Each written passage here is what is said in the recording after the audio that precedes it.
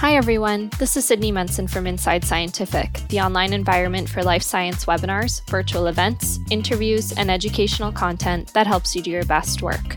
Today's episode of Expert Answers features Dr. Bradley Palmer from the University of Vermont, who recently joined us for the 8th webinar in the Cardiovascular Connection series, a joint webinar series brought to you by Inside Scientific, the American Physiological Society, and the European Council for Cardiovascular Research.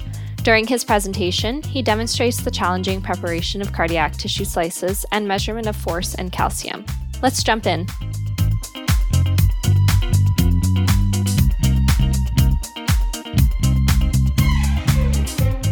First question that I will ask you, thanks you for your talk.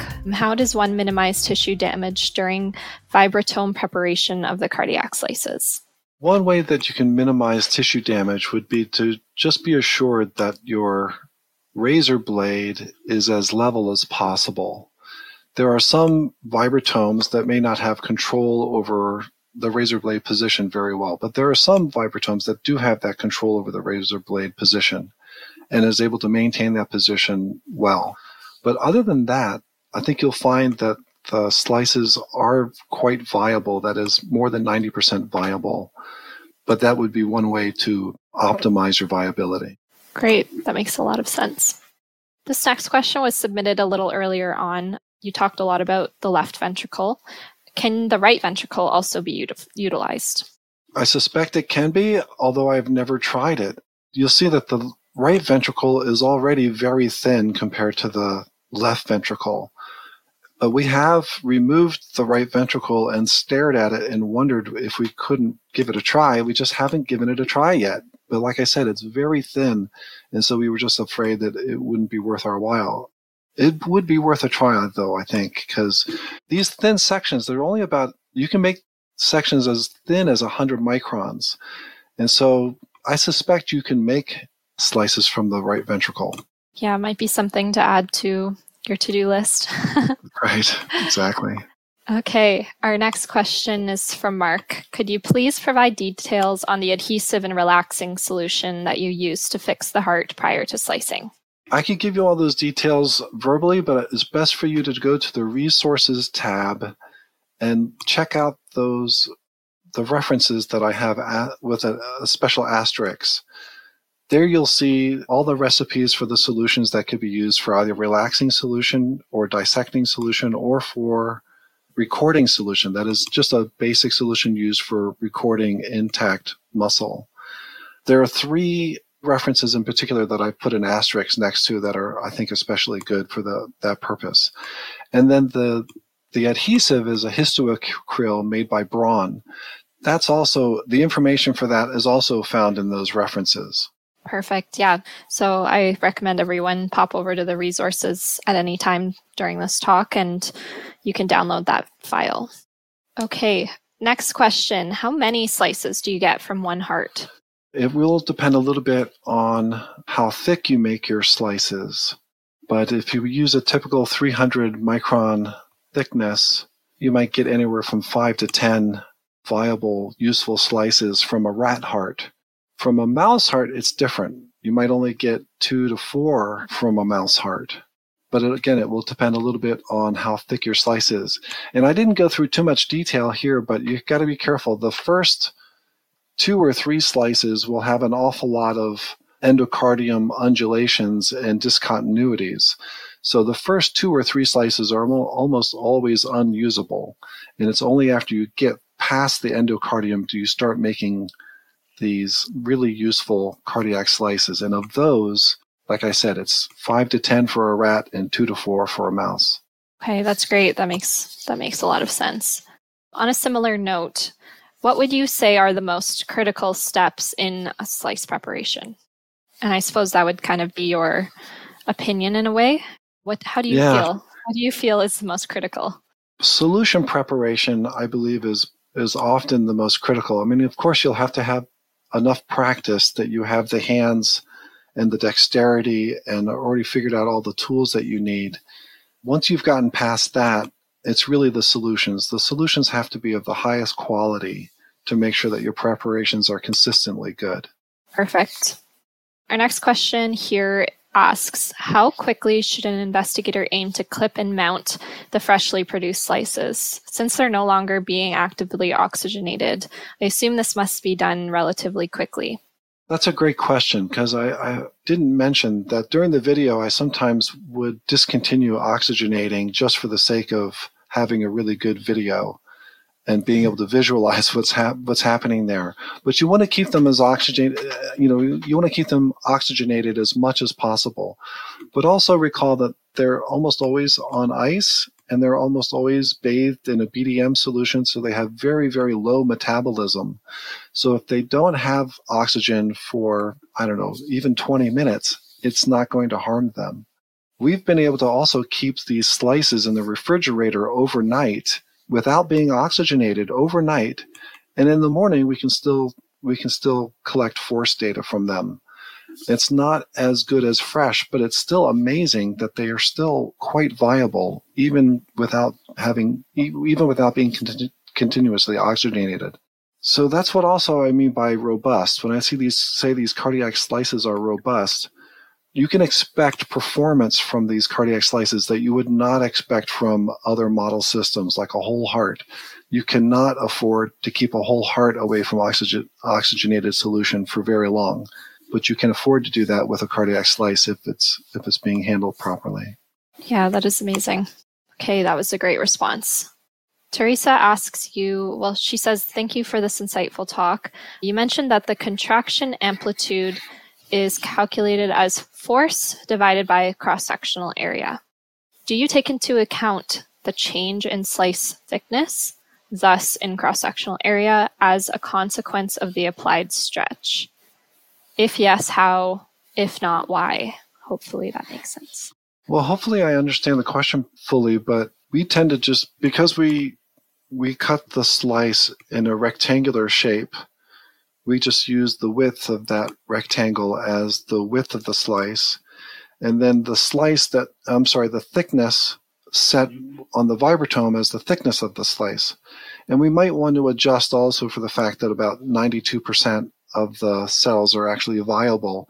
And so you can by just multiplying length times the thickness and then multiplying by the viability, say 92%, that would be considered your cross-sectional area. That is your functional cross-sectional area.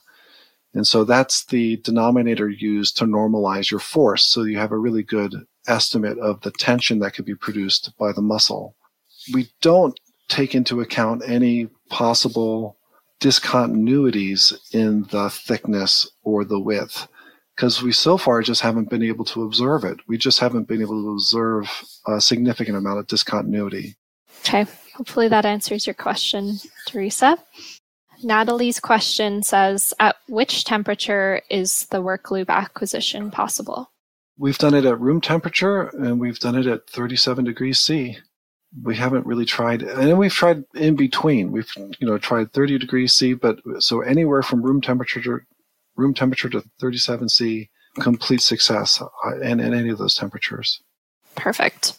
Next question. Interesting, the point about it being an intact I don't know what that says. Syncytium? Syncytium. But do you get issues with areas not stimulating quite the same way as others, perhaps due to variance in excitability or orientation of the fibers, etc.?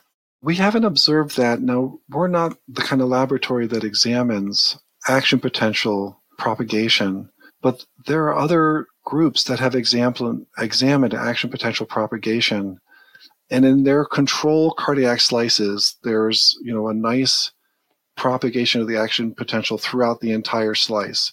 There may be occasions, as they've shown from those other laboratories, if there was an infarct, for example, there would be a buildup of collagen that might prevent the propagation of an action potential across the entire slice.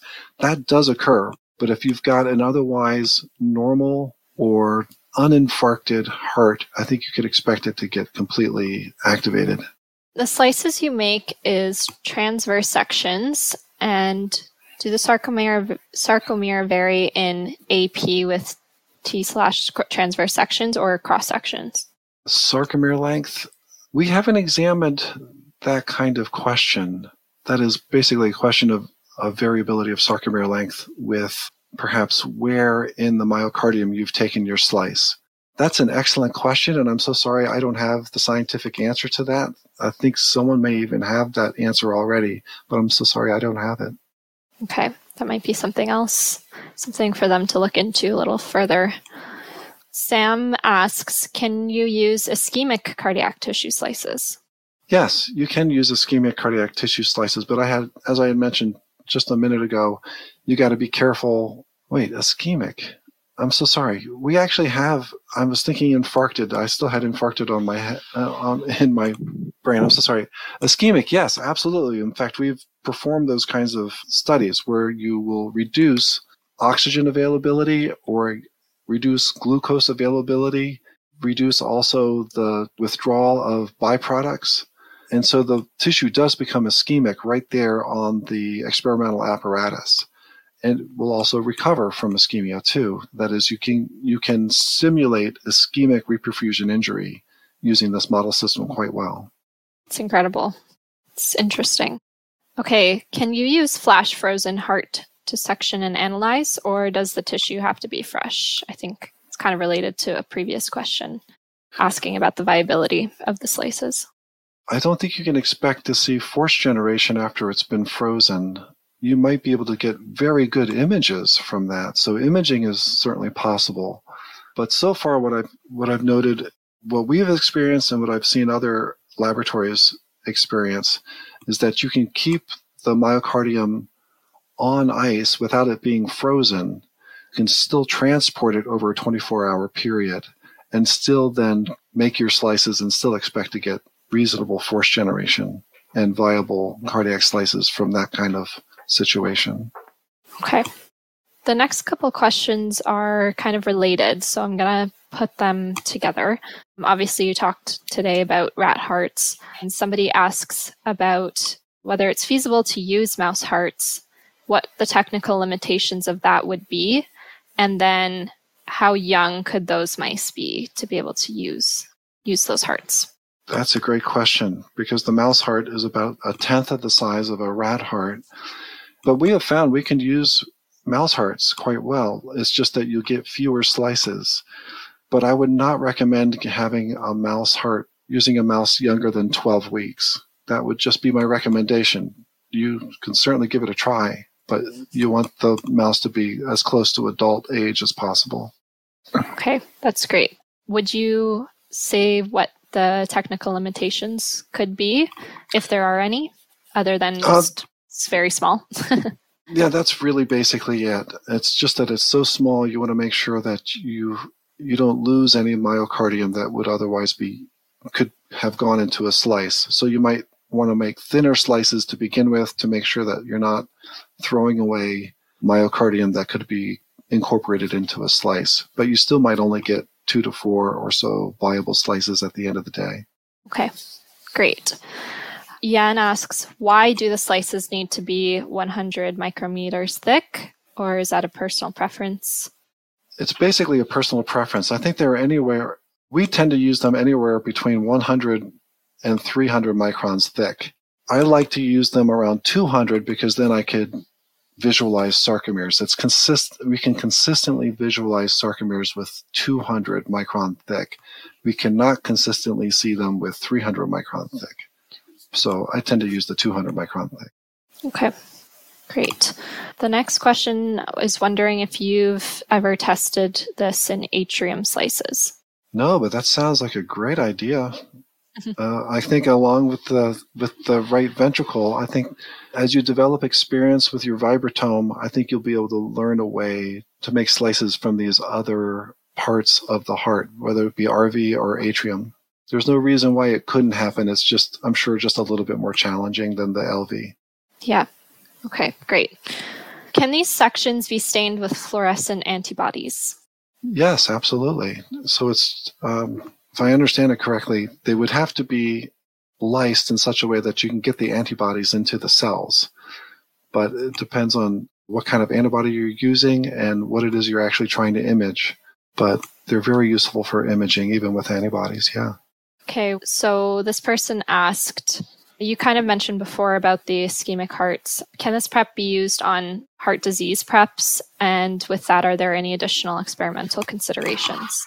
I think you just may have to be aware of what disease states you're actually examining. We've looked at disease states of dilated cardiomyopathies, for example, so they have poor contractile dynamics.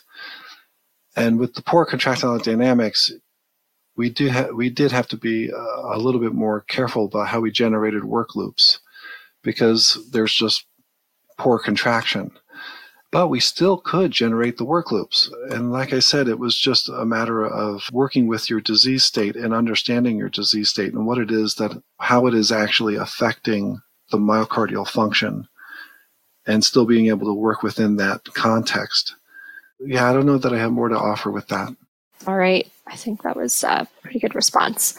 I'm going to make this next one the last question. I'm actually going to kind of squeeze two in there and see how that goes. They're both about how long one has to wait for the relaxing solution before you can start measurements and how long the slices are viable during an experiment, specifically with electrical stimulation. So the relaxing solution usually contains BDM, which will make sure that the slices are not contracting while you're preparing them. But that relaxing solution, once you've put the slice into the apparatus and now it's bathed in a recording or an experimental solution, you will then also wash away the relaxing solution from the tissue, and that takes only minutes. In fact, you start seeing contractile force within seconds, but a total wash away will take about a minute or two, depending on the flow rate of your recording solution. And then the other question was about viability. We've been able to keep cardiac slices on the inverted microscope beating continuously at room temperature for 36 hours. And they're doing just fine for 36 hours. If we took a little bit more effort into trying to keep them a little longer term, we could probably do that because those slices, if put in the incubator, can last for weeks or months. In fact, we've been able to keep slices in the incubator for a week, pull it out of the incubator, and it's behaving almost like it's fresh after it's been in the incubator for a week. So it's at least compared to, coming from a world of dealing with isolated cardiac myocytes, it was considered quite robust.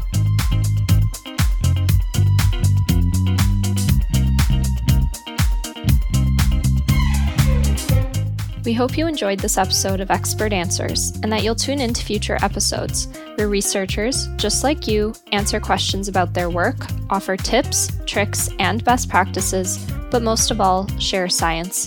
Don't forget to subscribe.